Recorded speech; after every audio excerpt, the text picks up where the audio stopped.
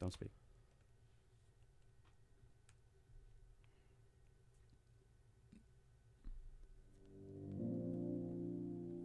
Loose ball. Ewing goes up. The basket counts. He gets it over to the doctor. Tie ball game. Here's a shot. Julius. He scores! He scores! Anthony for three. Bang! That one goes down, and the game is tied. Here is Durant moving on Tucker. He turns. He shoots. Yes! With 1 second remaining. Talking Knicks, Nets, and all things across the association. This is Pick and Pod on WFUV Sports. Oh boy, the world of basketball has been turned upside down. It is the NBA playoffs. There is all sorts of madness, and it's not even March. We're actually nearing the end of April. Hello, everyone, and welcome to another installment of Pick and Pod, WFUV Sports' NBA podcast. And I'm joined today, Thomas Aiello, am joined today by Chris Persianen and Will Grant. How are we doing today, gentlemen? You know, I'm going to say mediocre. And Mediocre. The reason for that is, of course, I just mentioned this on a mock one-on-one. It's my Super Bowl this month. The NBA playoffs. Yeah, it doesn't get bigger than this for Chris. This is when Chris evolves to level 500 Pokemon, and he's just incredibly this is unstoppable. when you see all my stress and everything just all act out on each other. Yeah, so level 5 Pokemon. However, I'm not in the best of moods, and that's for something we're going to get into at the end of the show, relating to the athletic program here at Fordham University. Some bittersweet news for Fordham fans, mostly just bitter, shared with us yesterday. God. So keeping it a buck. I'm not doing amazing, but I'm vibing out in the free world for now, man. We got the playoffs going on. I went over to Chris's place last night. We watched the NBA playoffs, and that was a lot of fun. I do have to say that was a lot of fun. Will, what are you up to? It's always a good time for me during this NBA playoff run, especially when Kyrie loses 2 games in a row. We're heading back to Brooklyn. Going to be a good series, but that's the number one series that I'm looking forward to personally. Going back to Brooklyn, might go out see a game if depending on if the tickets are expensive. I was thinking the same thing, dude. Trying to get out to Game 4. I don't know if I want to go to the Barclays Center. I was not very much impressed with it, and the few times I have gone. What didn't impress you? I just didn't like. Quiet, I didn't like man. the aesthetic. It's like it's like you can see the tumbleweed going across the court. Like the fans, the fans are all there on business. The craziest it's part, like the Garden when the Knicks are terrible, except they have 2 of the best players on the planet. Yeah, it's almost as if everyone that goes there is strictly there for the players on the other team. Right? It's mind-boggling. It's like the Knicks when they're really, really bad, except if all their fans were gone. But see, here's the thing, though. Damian Dotson is more of a draw for the price of admission than Kevin Durant is. Kevin Knox was getting bigger crowds than he was, which is really funny to think about. But we do have a lot to talk about. I mean, the NBA playoffs are amazing so far. We have to talk about a little bit about the NBA draft because Chris is finally starting his scouting. Me, of course, being very involved with Storm the Court, our college basketball podcast. NBA injuries, Devin Booker just being reported by Woj that he's going to be out 2 to 3 weeks. Killer. Luka Doncic is questionable for Game 3 at the time we're recording this. And we have to end it with Jay Wright announcing his retirement because here at Fordham, it does directly impact the basketball program here. And Jay Wright does have NBA ties, so we do have to mention that. But let's first start with the news that just came out. Devin Booker is likely to miss games 3 and 4 versus the Pelicans with a mild hamstring strain. Sources say this was, of course, reported by the legendary Adrian Wojnarowski of ESPN. And Chris, I'm going to start with you because this Suns-Pelicans matchup on paper is sort of seen as, I guess, a lopsided series in favor, of course, of Phoenix because they're just that good. But now with Devin Booker out, things can change, and they can change drastically. And again, this is huge news. Does this compromise the Suns' championship quest?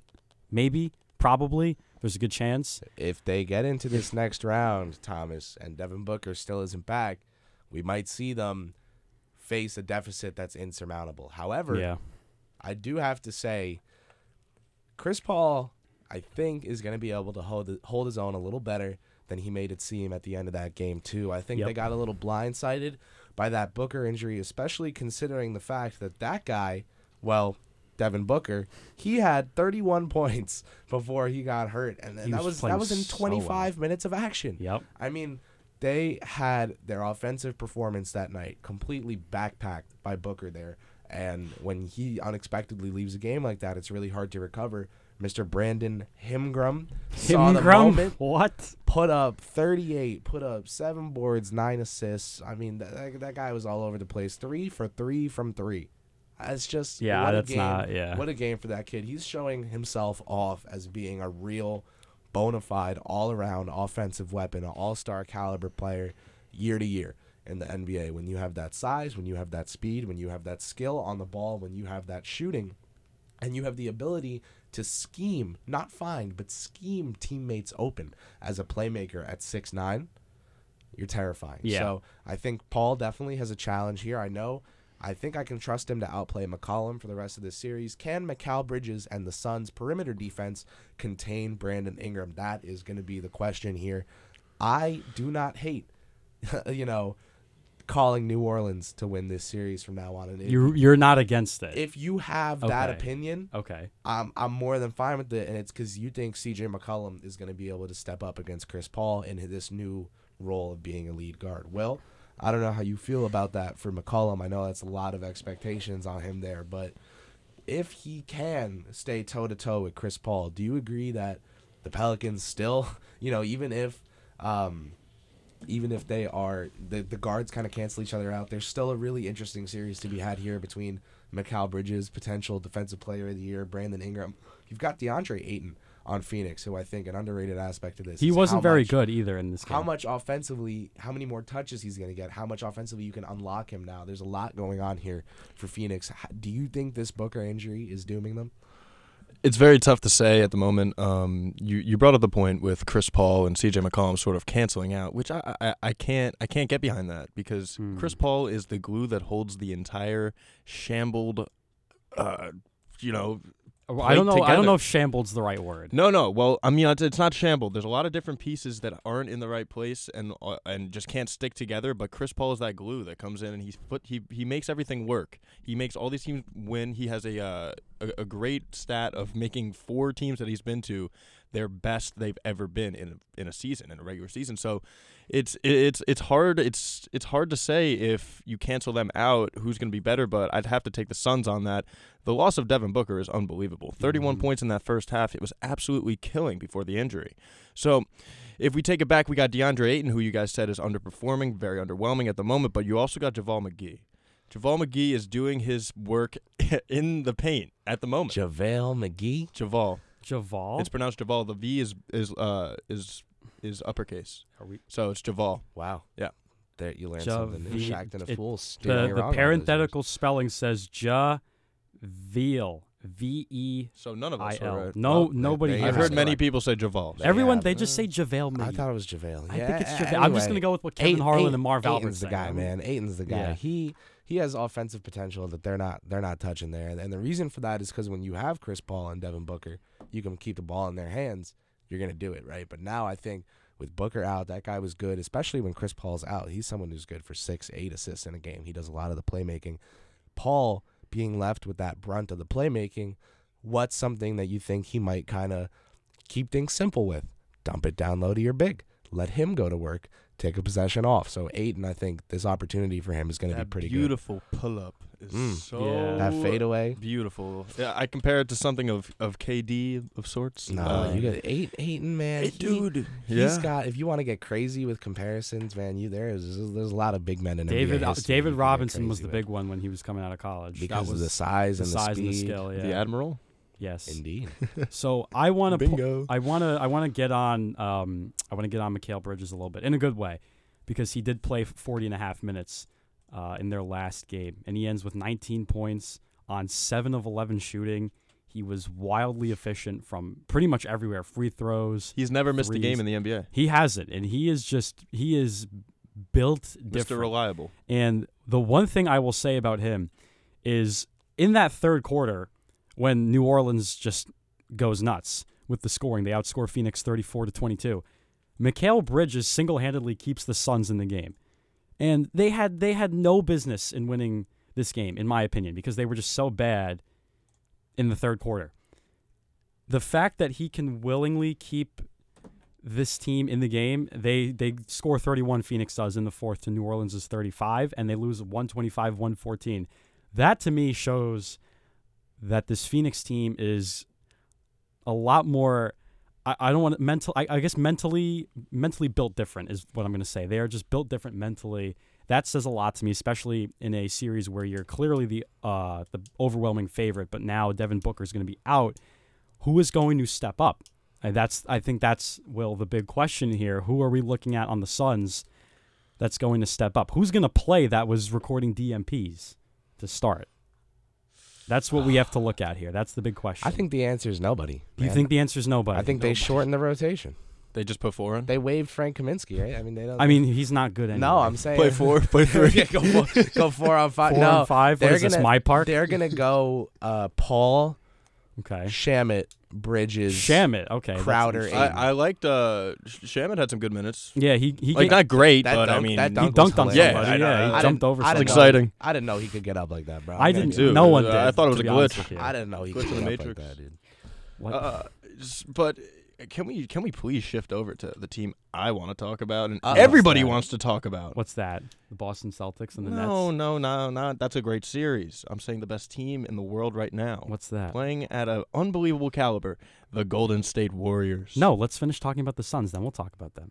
Oh, you hear All that? right, well, We should. Get shut down. We should finish the Suns first, because I think Chris makes a good point with shortening the rotation, and then Landry. I think, Will, you make a good one with Landry Shamet. I kind of look at Cam Johnson to sort of fill that void.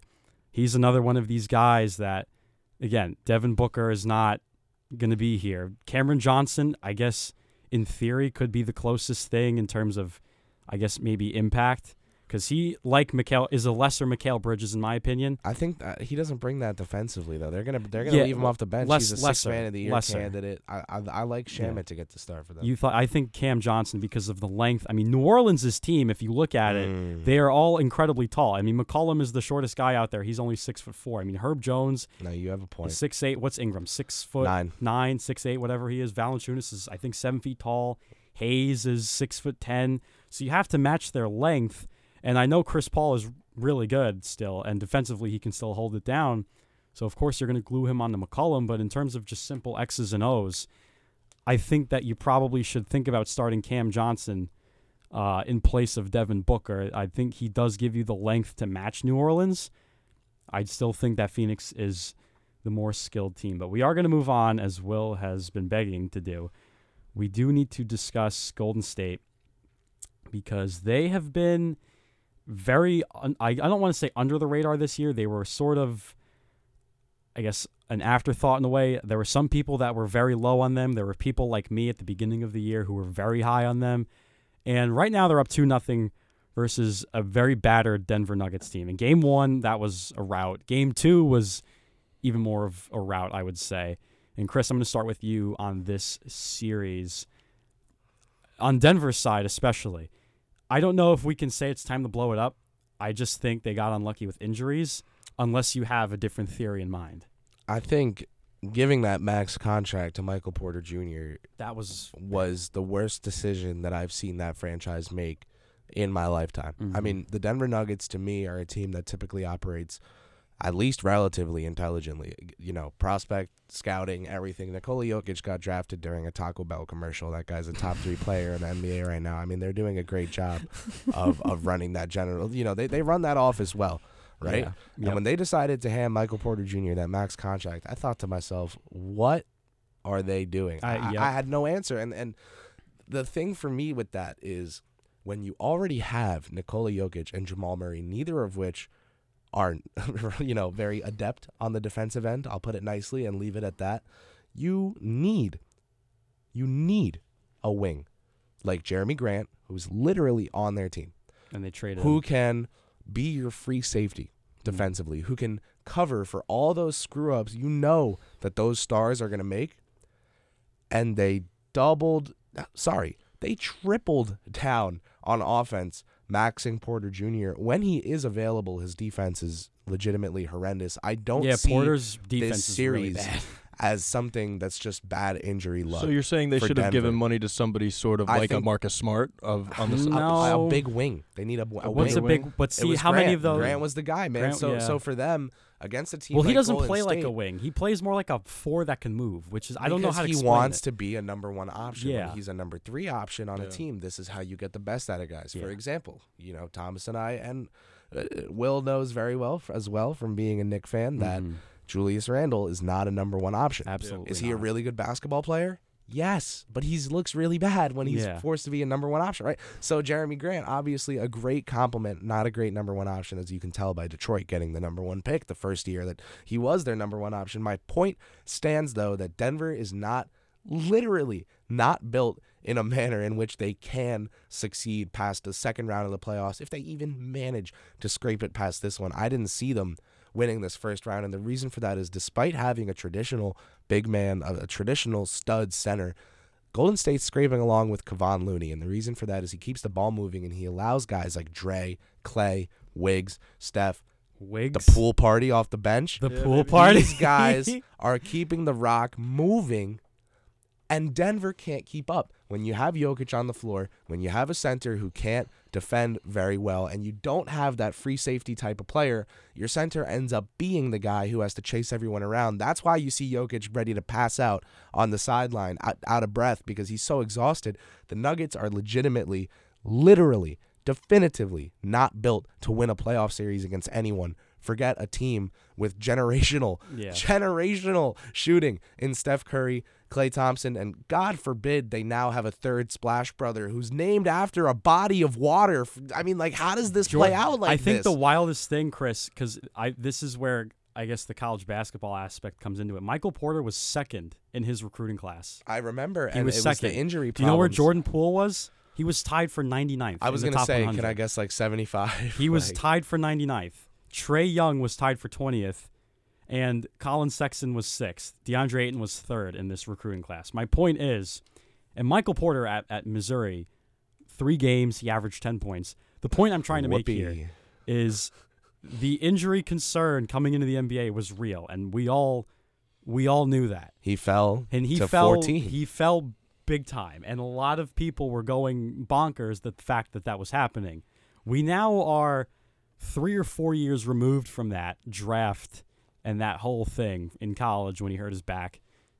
He can't see the floor. He literally has not seen the floor, like, at all. He played one healthy-ish season, which happened to be during the COVID year, and he averaged 19. He was very good, but other than that, he just does not get on the floor.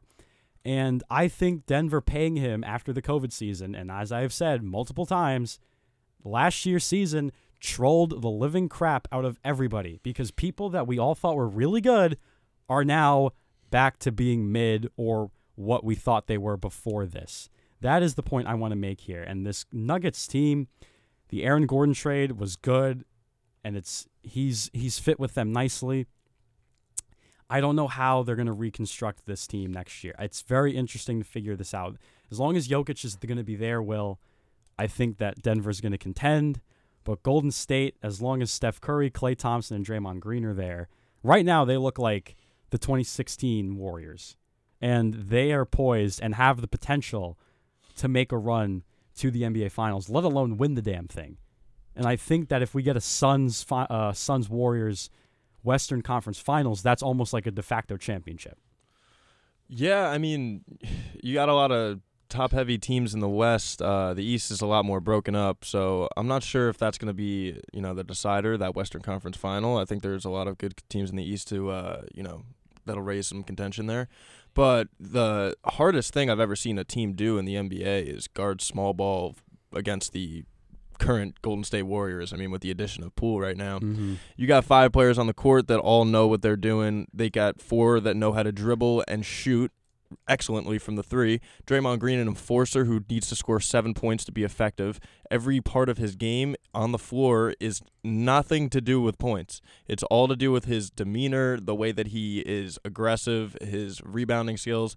all stuff like that. He's an intimidator. So when you got him, the leadership too. The leadership, yeah, really what they value. But then they got 4 guys that are just so unbelievably skilled. Yes. And they're just revolving around this Draymond. Draymond's like the sun, and there's all the planets revolving around him. That's a really good analogy. And that's a really good analogy. So, yeah, I wouldn't say he's exactly like Chris Paul with the glue because, it's a little different, but Draymond Green, he just invokes something out of every player on that floor, and they are confident. You see Jordan Poole shooting step-back corner threes at the end. Jordan Poole's good. Unbelievable. He was really good, and that's my spiel. I think that's a good analogy, the solar system analogy. By the way, just because I want to, can you name the first 4 planets in order? No.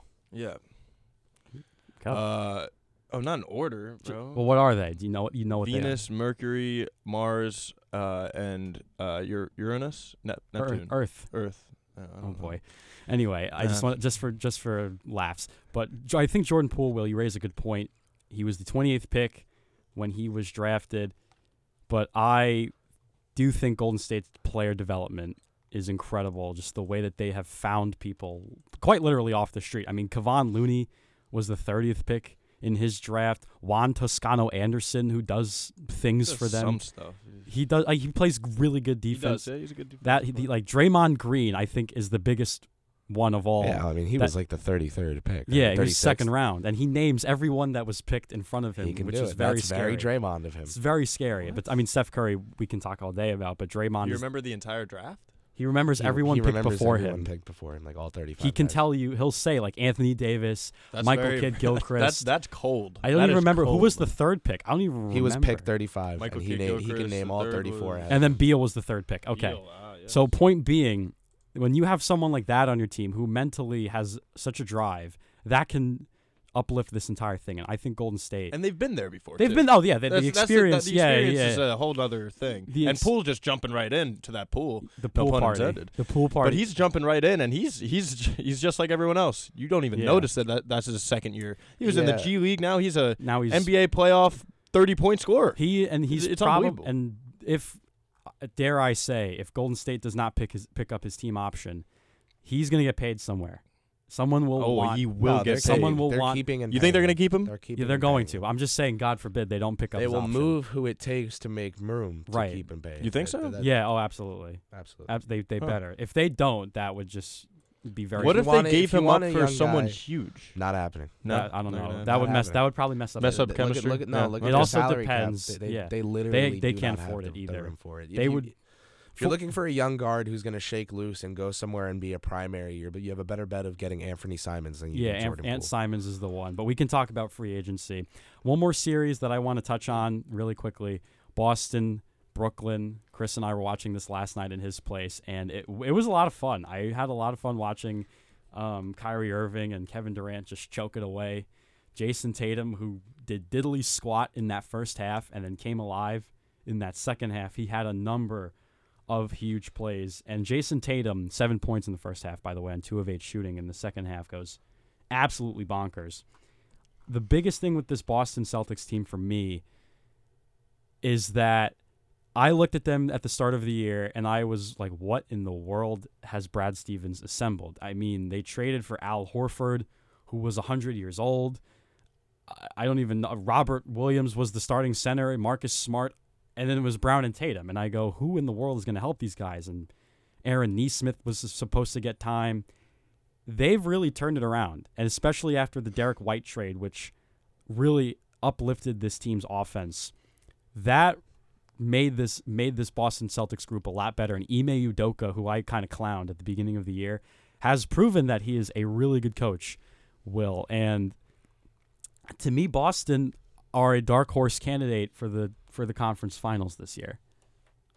Ooh. We're gonna step back. Saying Boston's a dark horse? Dark horse. They're the 2 seed. Well, with the Rob Will out, Rob Will not playing, but he might Brooklyn and make it through. Yeah, and you have to play the Nets might too. Come of all out. Teams. I mean, they're up 2-0. Right, but what isn't Williams supposed to come back soon? At some That's a point, really yeah, good but we don't. question. We Like don't- after the we don't series, know if when. they can He's take this supposed thing to to be back. 5, Yeah. they could take this thing to 5 or 6, which I think they'll probably get it in 5, let alone maybe a Yeah. sweep. So he They'll get has Williams back. he had surgery on his left knee. But you're right. He's not going to be Yeah. the same player, but We don't know that. He could make full recovery. I don't know. It's I mean, possible. It's all. Yeah, I mean, It's we don't very know. We don't know. possible. But Tice, I mean, he's holding his own. He is playing very well. He, Very good Horford, last night. he's another big that. I mean, he's all right. He shoots a ton, but Yeah, he- which I think is what he's going to do at this point. I mean, Yeah. he knows Horford's great. he's still Horford's very great. good. Yeah. I think it's really hard as fans when we spend so much time talking about these guys' salaries and contracts, given that they're publicly available, Yeah, to separate them from the player. Just because Al Horford might be one of the highest paid players in the league he is today. I think. Yeah. Oh he yeah. is. It doesn't mean he's not really good. Like for example, a guy like Thaddeus Young is someone who NBA teams would all love to have as a backup big veteran presence. Well, Al Horford does what he does, and he's like 3 times as good at it, and he can start. So that's a really good player. He's just overpaid. You know, I was talking to Thomas yesterday. We were watching the playoff games. I reminded him, hey, Chris Paul was widely seen as the most overpaid guy in the league Yeah. about 3 years ago. I remember I was here at on the Fordham. Rockets. Yeah. Yeah, Yep. I was in high school doing Bobby's class over the summer, and I remember the Paul for Westbrook trade hit, and we were talking about how the kids in the class thought CP3 was like one of the most overrated players in the league, and I was like, They "This thought is he was washed. I was like, this is a heist for Oklahoma. They're going to be good next year." Wow. And look at CP, man. He went vegan. And look at He Russell went Westbrook. vegan. He went Did he vegan, actually? and He since looks very like and thin. since Lean, yeah, he a looks lot more good. lean. since going completely vegan and changing his diet and exercise plan, he threw down the alley-oop dunk during the All-Star game last year. Yeah. And not last year. 2 years ago. 2 years ago, and they interviewed him about it, and they're like, "Yo, you're like 5'11". How did you just dunk an alley oop?" And he goes, "I'm not gonna lie, I changed my diet. This thing has Yeah. me feeling 20 again." Like guys like PJ Tucker went to Germany, had knee therapy, is now 37, killing it in the corner for Miami. Like, look at medicine, bro. Like these older guys are killing it in the playoffs. The experience, the former All-Star pedigree, Horford, guys like him. I mean, These you are look really at valuable players. LeBron. I mean, Well, he's not in the playoffs because No, I mean, I'm just talking about 18 years longevity. Yeah, It's no. like- Yeah, you that bring- guy you spends- bring In up a good terms point. of buying your diet, He stuff used like to that. bring up a be. good point It with used to be that. $1 million for him. Now think it's it's 2, over right? $1.5 million to $2 million a year on his body. But let's which reel is it, yeah. you know you got to do it. But let's He's reel so it back smart. in. Let's reel it back Yeah. into. Let's get back on topic here. Let's get back to the Nets and the Celtics. And again, we can talk all we want about Al Horford being old and this. I don't want to say band-aided of a team, Nah, he's been an X factor. for them but they so have far. this Boston group has really impressed, especially recovering from a horrible first half that Jason Tatum had. And from Brooklyn's perspective, they are the Band-Aid team because Kevin Durant is being Kevin Durant. He's doing what he can. Kyrie did not play well in this game at all. 4 of 13, 10 points, 8 rebounds. How many assists? He had 1 assist. They had to get 23 out of Bruce Brown. They had to get 18 I out was of gonna say Bruce Brown got all those assists. who, by the way, came to Fordham VCU at the Rose Hill Gym this year. Wow. He showed up for some reason. There you I have guess he must love full court press. And Goran Dragic, who he needed to pour an 18 for them to even make it a game. I mean, this Brooklyn team, again, they're good enough with Durant and Irving where they can get away with nonsense like this. But come playoff time, if you're asking 500-year-old Goran Dragic, by the way, excuse me, he's 35. He's not actually 500. To score, He still got it. He still got it, but if that's going to be the guy that Steve Nash needs to go help out the other two, that to me, Chris, is a major concern given the fact that I don't even like Steve Nash as a coach to begin with. His X's and O's, I think, He's not great. they're very suspect. They're almost like, I can't believe I'm about to say this. They're almost like Matt LaFleur and the Green Bay Packers. You think it's just vibes out there? It's just a fantastic team on the field, but the X's and O's are not where they should be. With It's the level of It's talent just that they straight have. vibes out there on the field. Yeah, it's not that, and it's not that everyone's not immunized because they all are. It's more Well, so. I would of- say the Packers and the Nets both had their fair They share did. of problems with that. Kyrie more so than Rodgers in terms of how polarizing it was. But when you're really just, I don't think it's where it should be with this team, given who's on this roster. And Cam Thomas, who Nets fans were praising, Oh my After God. that, yeah. 0 points in 22 seconds of game time in game number 2. In game number 1, he didn't even play. There were Nets fans on my Twitter this year seriously telling me at the start of the season I would take Cam Thomas over RJ Barrett. Like there were Nets fans when you telling can me score like that when you looked at natural. I was like, you gotta like watch basketball games and not just like play 2K and then see who looks like they'd be good in 2K. Like, I mean, man, when I genuinely when you look think at that this that's Boston, how some front offices think too. This Boston-Brooklyn series, to make a point with Brooklyn here, like their offense is very much just, hey, Kyrie and KD, it would be really cool if you figured out how to score on this play so that we could get some points on the board. And the Celtics offense is like, we're going to pinch him down low, bring Tatum up on a screen to have Brown coming around. Smart's going to be the decoy because White's coming up. Yeah. Like, it's coaching, but it's also personnel in the sense that, like, this is how Durant and Irving want to play. They came to Brooklyn so that they could run a team like this, and they are getting bullied in the first round. KD, Game 1, obviously not incredible from him. Very, 27 very though. Bad game. Game 2, he puts up 27 points. Sure, let's take a look at that efficiency. 1 for 2 from behind the line. 4 for 17 from the floor. The guy was in Rikers. They can't score. And when the Brooklyn Nets, the team that was, who cares about defense? Who cares about this? Because when you can score every play, none of it matters. When they can't score, they're screwed. They are very screwed. They're down 2-0, coming back to their dead home crowd.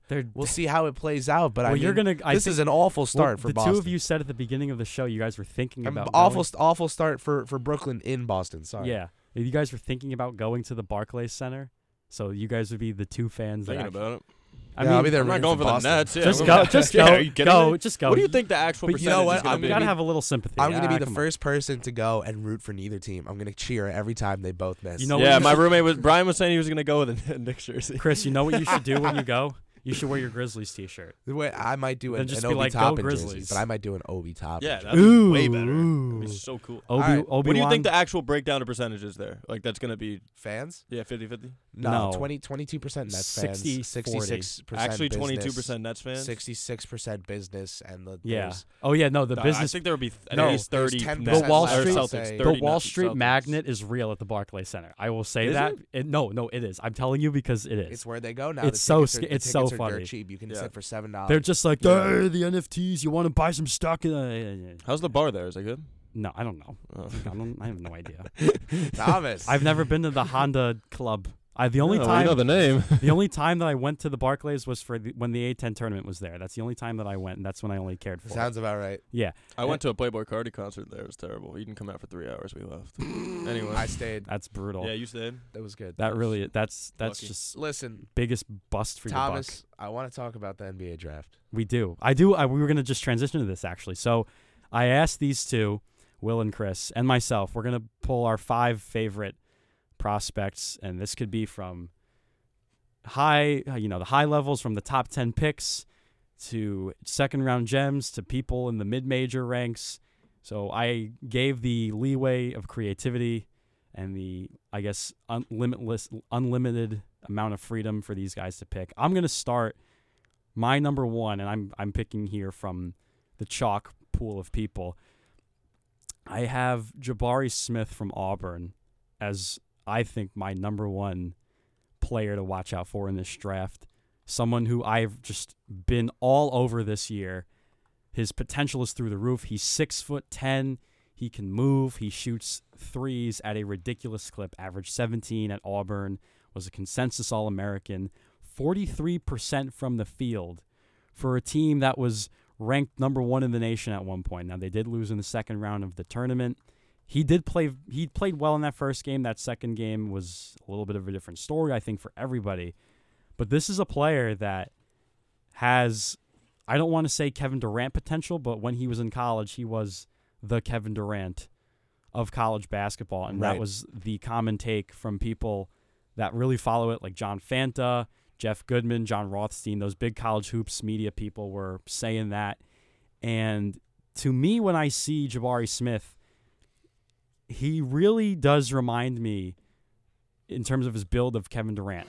Play style, I would say, is a more athletic Tobias Harris. With a higher ceiling than that. Yeah, I can see that. I think that's where I'm going to go with him. Chris. And I don't know. His length, the length is scary. Even greater, it's right? really So scary. That's where like Giannis comparisons start coming in from people who aren't afraid to get crazy with it, just on the defensive end because of what he can do. Funneling guys to those. He averaged 1 block per game and on 1 steal offense, as a small forward. He's not as smooth as a Harris. He's a little more limited. You're hoping that the 3-point shot translates, especially off the dribble with him, allowing him to create from back there. I like the Tobias comparison, but I do think you got to give him credit on the defensive end. Defensively, he's way better than Harris. I think that's fair to say. And Chris, I'm going to let you go now with your number one. All right, my number one guy. I mean, he just declared today officially. I know this is it's news. He might be my favorite player in this entire draft. I have not decided yet. I have not come to a final choice on that. But Shaedon Sharpe, he went to Kentucky. That's a good one. And he didn't play a game. He's not even 19 years old yet. Freshman, 6'6". This kid. Think about how guys like Bradley Beal and Paul George, to give you guys of 2 different heights, and Beal 2 inches shorter than Sharpe, George 2 inches taller. So I thought this might paint a decent picture here. Think about the advantage that those 2 guys have in playoff settings. We were talking a bit about this with Brandon Ingram, but I want you guys to think of shorter people. Think of the advantage that both Beal and Paul George have in common, which is that in the playoffs, their playmaking ability on top of their elite scoring ability allows them to assume the role of the team's superstar. You can be the guy on a team because when you are a wing, you have that size, George being 6'8", and you're out playing the 2 or the 3, but you're initiating offense. You're getting to the rim. You can finish there. You can drive and kick. You can make passes that no one saw coming. And most importantly of all, you can put the ball in the basket consistently. Shooting, finishing, pull-up jumpers. When you have all of that in your bag, I mean, I sound like Ball Don't Stop just going on about one of his favorite guys. Like Shaedon Sharpe, he is really good at a lot of things that you just don't see players be naturally good at. Finding ways to get to the rim, despite being horizontal and, in between the other team's center and power forward, getting sandwiched by, he gets the ball in the basket. He finds teammates open. He passes them open. He doesn't just pass to open teammates. He passes them open. This is a guy who can do it all. For someone who didn't log a single college game, to be able to grab him here in the lottery, I saw a mock this morning. The Knicks got him with the 10th pick in a mock draft. That would be kind of wild. But that's if I'm Sam Presti.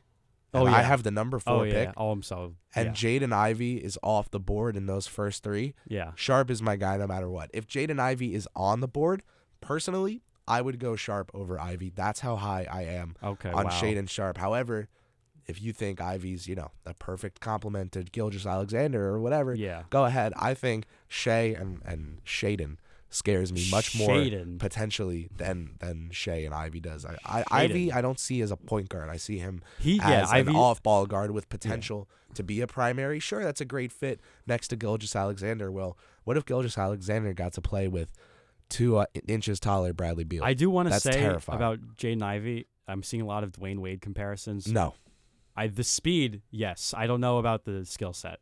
I don't know if we can say that. Will, your number 1 prospect so far in the draft? So my number 1 prospect, which I'm going to talk about, is not who necessarily I think is going to be picked first in the draft, but somebody that can definitely flourish and grow, and that is Adrian Griffin. That's a good pick. So I might be a little biased here. I used to watch him play at Stepinac at all those big tournaments. I so mean, you're White Plains guy. I've seen him play. Yeah. Seen him play many times with the help of R.J. Davis, Alan Griffin, his older brother, who played at Syracuse. Joel Soriano, I think, was on. Joel Soriano as well. Yes, Joel that whole starting 5, I think, went D1. Yeah. Terrific team to watch. $5 entry. Yeah, so $5 entry. $5 entry into those tournaments. It was good. Mine was $10. Good deal.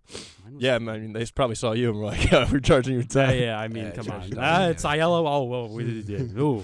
Yeah, but anyway, let's get back on the topic. Adrian Griffin, he has the potential to grow to be a small ball 4 in the NBA. He can play the 3 and 4. He's pretty versatile. So another thing, which is why people really don't talk about him and more emphasize the work of Paolo, the 6'10", power forward. But this man, Adrian Griffin, was operating in a logjam of people on the wing who were the talent is unbelievable. Mm-hmm. You had 4 guys that could potentially play in the league. They're probably going to have 4 NBA players just from this year alone. Yeah, 4 pros on the floor. I mean, it makes it difficult for any player to really, do their thing. It's hard, but NBA spacing can definitely give him the runway he needs to do what he can do. We saw his leg explosivity. That's how you pronounce Explosiveness. it, right? Explosiveness. There you go. And he's only going to get stronger from there. But he's very quick. He has the ability to pull up 3. 3-and-D was his position on Duke, but I think in the NBA he has a way higher ceiling. Yeah, that shot is. Yeah, I there. think that's the shot is definitely there. I mean, when you look at his athleticism, and he's got big hands. The too. potential, really big on-ball defender, the potential as a scorer. And then you add in that he might be a guy who, on a fast break, is either going to posterize you or trail and hit a 3 in your face because you stayed back thinking he was going to posterize you. You're looking at a guy who might be able to, not even as a primary player, but just as someone, let's get crazy. Say the Knicks do get him. They send him to Westchester for his entire first year, and they let him be the number 1 option around his family and everything. Team. Great environment. Yeah. So, what do you think in that second year when you have Griffin, Barrett, and Reddish out there? That 3, you know what I mean? You watch these playoff teams, they're throwing wings on guards, right? The Suns will switch McCall onto McCollum with no problem. This is where the league is going, is these wings in the middle. These guys playing the 2 to 4. They're kind of just like all 4s now. And they are going around switching. A.J. Griffin is perfect for this, not just because of his size, but because of his ability to body through those guys, to muscle through those guys. I think a couple years in NBA weight rooms. I love this pick from Will. This kid's going to be really good, and I think he's getting a little slept on. 14 years old. Just like that. I swear. Just like that. 14 years old, the same player we're seeing right now. Yeah. And he just he keeps had, getting taller. And you would know better than anyone because you're from that he area. had more athletic burst back then before these. Compared to people who we saw him injuries this as well. season at Right. Duke struggle a little bit to gain separation on defenders just because he doesn't have that same explosiveness. Yeah. But I think, like we were talking about earlier in the show, that modern medicine, right? We're hoping that this is going to be able to get AJ back to a spot where he can come in and be. I mean, man, you think about playoff wings, right? This is a guy who could be one of those guys that just consistently finds a way to step up in the playoffs. Yeah. So we are going to slim this down to 3 people because, if 5, we would probably spend another 400 days. My second person who you want to quick hit him. I will quick, yeah, drop we can quick hit, 2 and 3 and give me a sentence on each. So my number 2 is Kennedy Chandler from Tennessee. Rim pressure out the wazoo.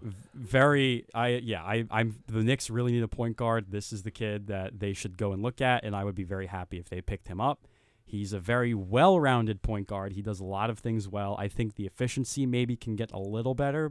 He is 6 feet tall, so that may be a concern if you're person that's very big on especially height. If you want him finishing at the rim a lot. But I think in terms of everything else he does, he can open up a lot of stuff for them. And my number 3, I am going to stick and be a homer a little bit with the Atlantic 10. From St. Bonaventure, Osun Oshuni from the Bonnies, a 6'10" center who was incredible when he first showed up at St. Bonaventure this year. 11 points per game, 7.5 rebounds on 61% shooting from the field. Also averaging almost 3 blocks per game. So this is one of the legitimate defenders entering the NBA draft. You can probably get him with a second-round pick. And if you're a team that needs a run, jump, and dunk guy that plays defense, this is the one you go after, especially if you don't want to spend any money on a player like that. So Chandler, Osuni, and Jabari Smith are my 3. So quick hit your next 2. All right, I got Shaedon Sharpe out already. Got one from the top of the board.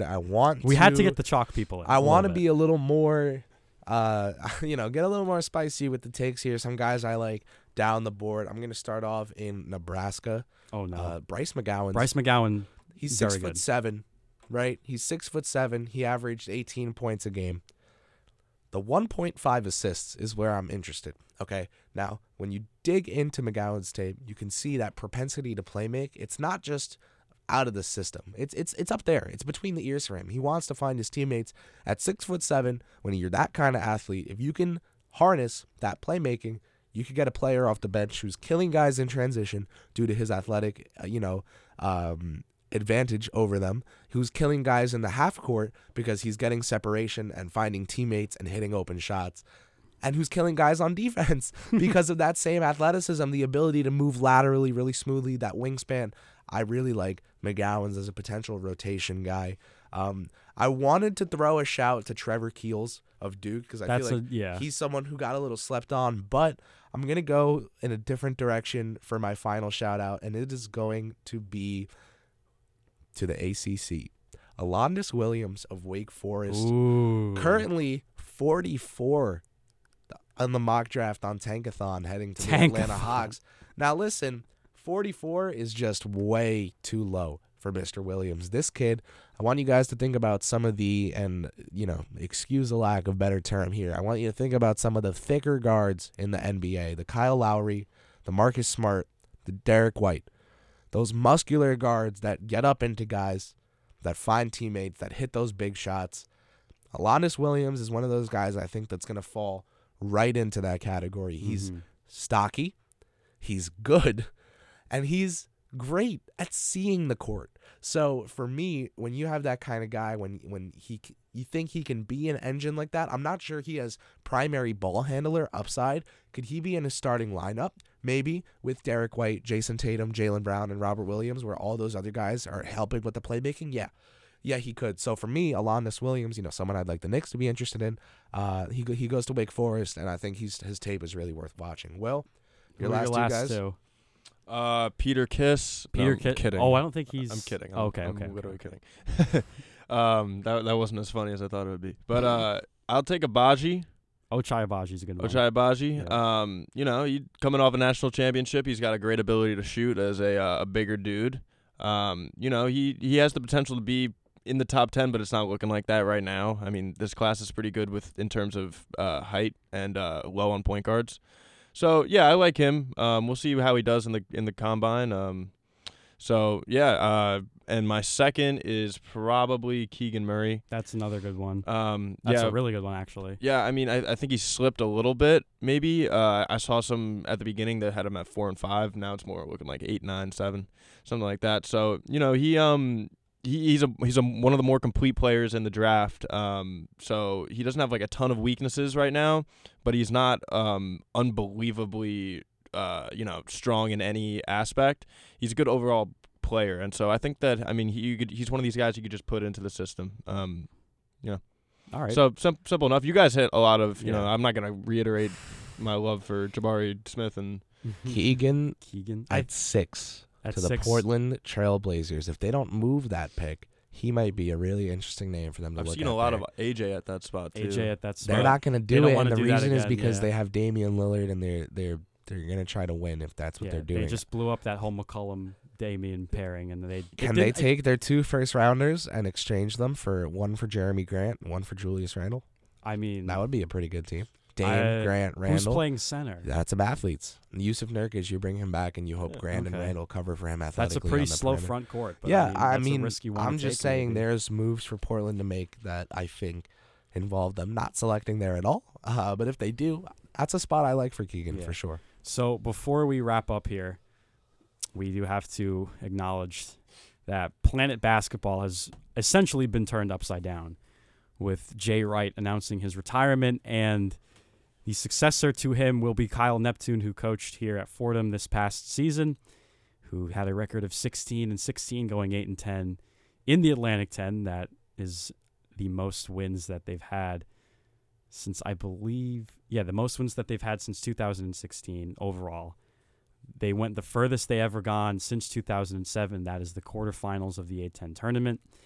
So Jay Wright, though, I do want to start with him. This, to me, really just turns college basketball upside down. Because not only does a legend who's in the Hall of Fame goes into the sunset, riding off, spend time with his family, which is what he wanted to do, it changes the landscape of what college basketball has become. Now, I know that this is the NBA podcast, but Jay Wright also had NBA ties. Now, I bring this up because he had massive ties for NBA jobs. The Knicks wanted him at one point when they fired David Fizdale. He was one of the names on the list. The Philadelphia 76ers were incredibly close to poaching him from Villanova and bringing him to the Wells Fargo Center, but he turned it down. Could you, Chris, I want to start with you. The first question I want to ask you is, how many front offices, in theory, would you think would kill to have him on their sidelines? And B, how do you think that this is ushering in a new era, I guess, of just basketball overall? Jay Wright, you mean, on their sidelines? Jay Wright. Right. Not Coach Neptune, Jay Wright. Okay. I'll say it's tough with Wright because, college guys are just not all of them can translate. Perfect for the NBA anymore. I think the Knicks would be one team interested. I think that if it were for a long-term career, the Detroit Pistons would be all over Wright. Just because they're, pretty young and looking to get set up as a program heading out west. I know the Rockets seem to be happy with Steven Silas so far. They'd still probably be interested.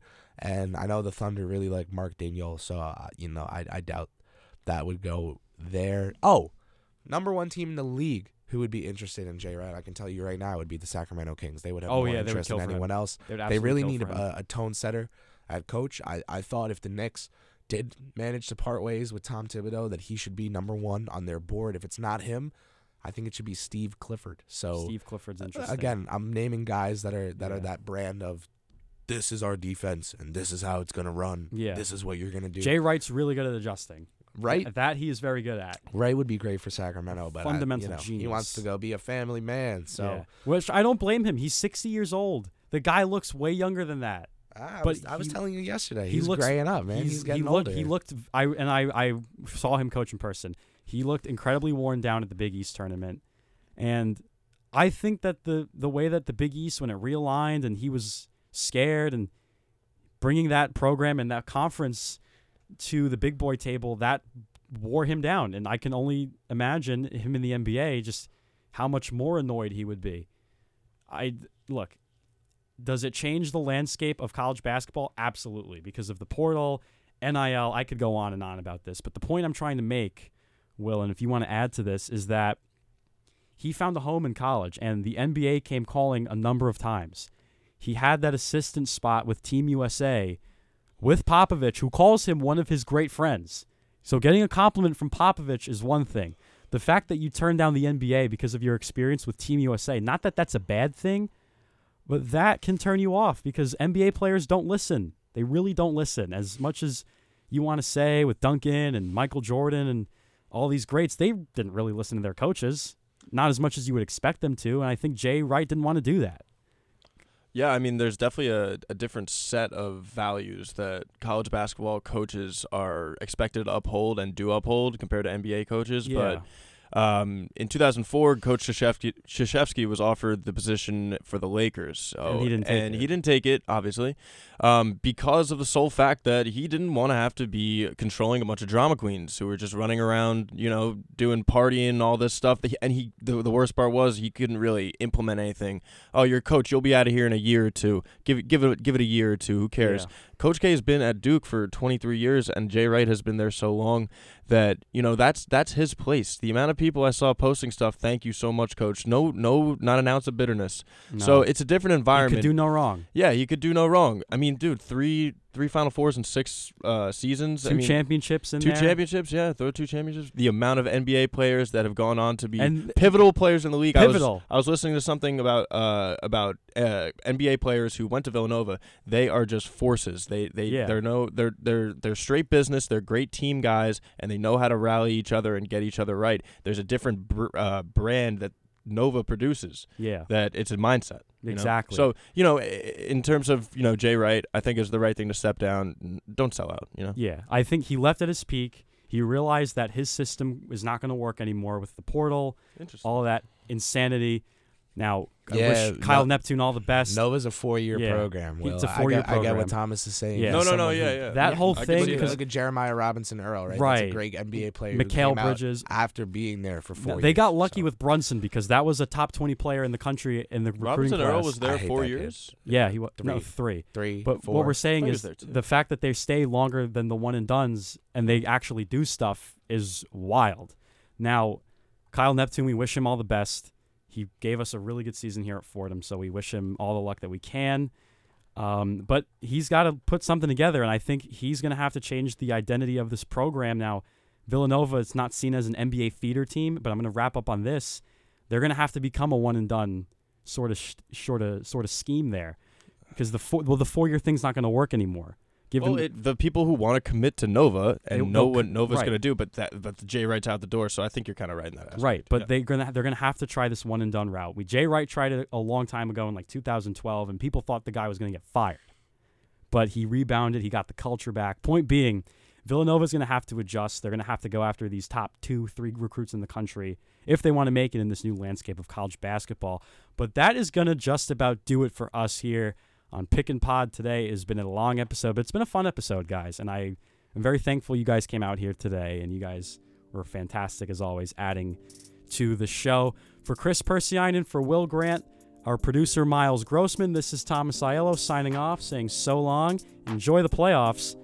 Pick and Pod is a production of WFUV Sports.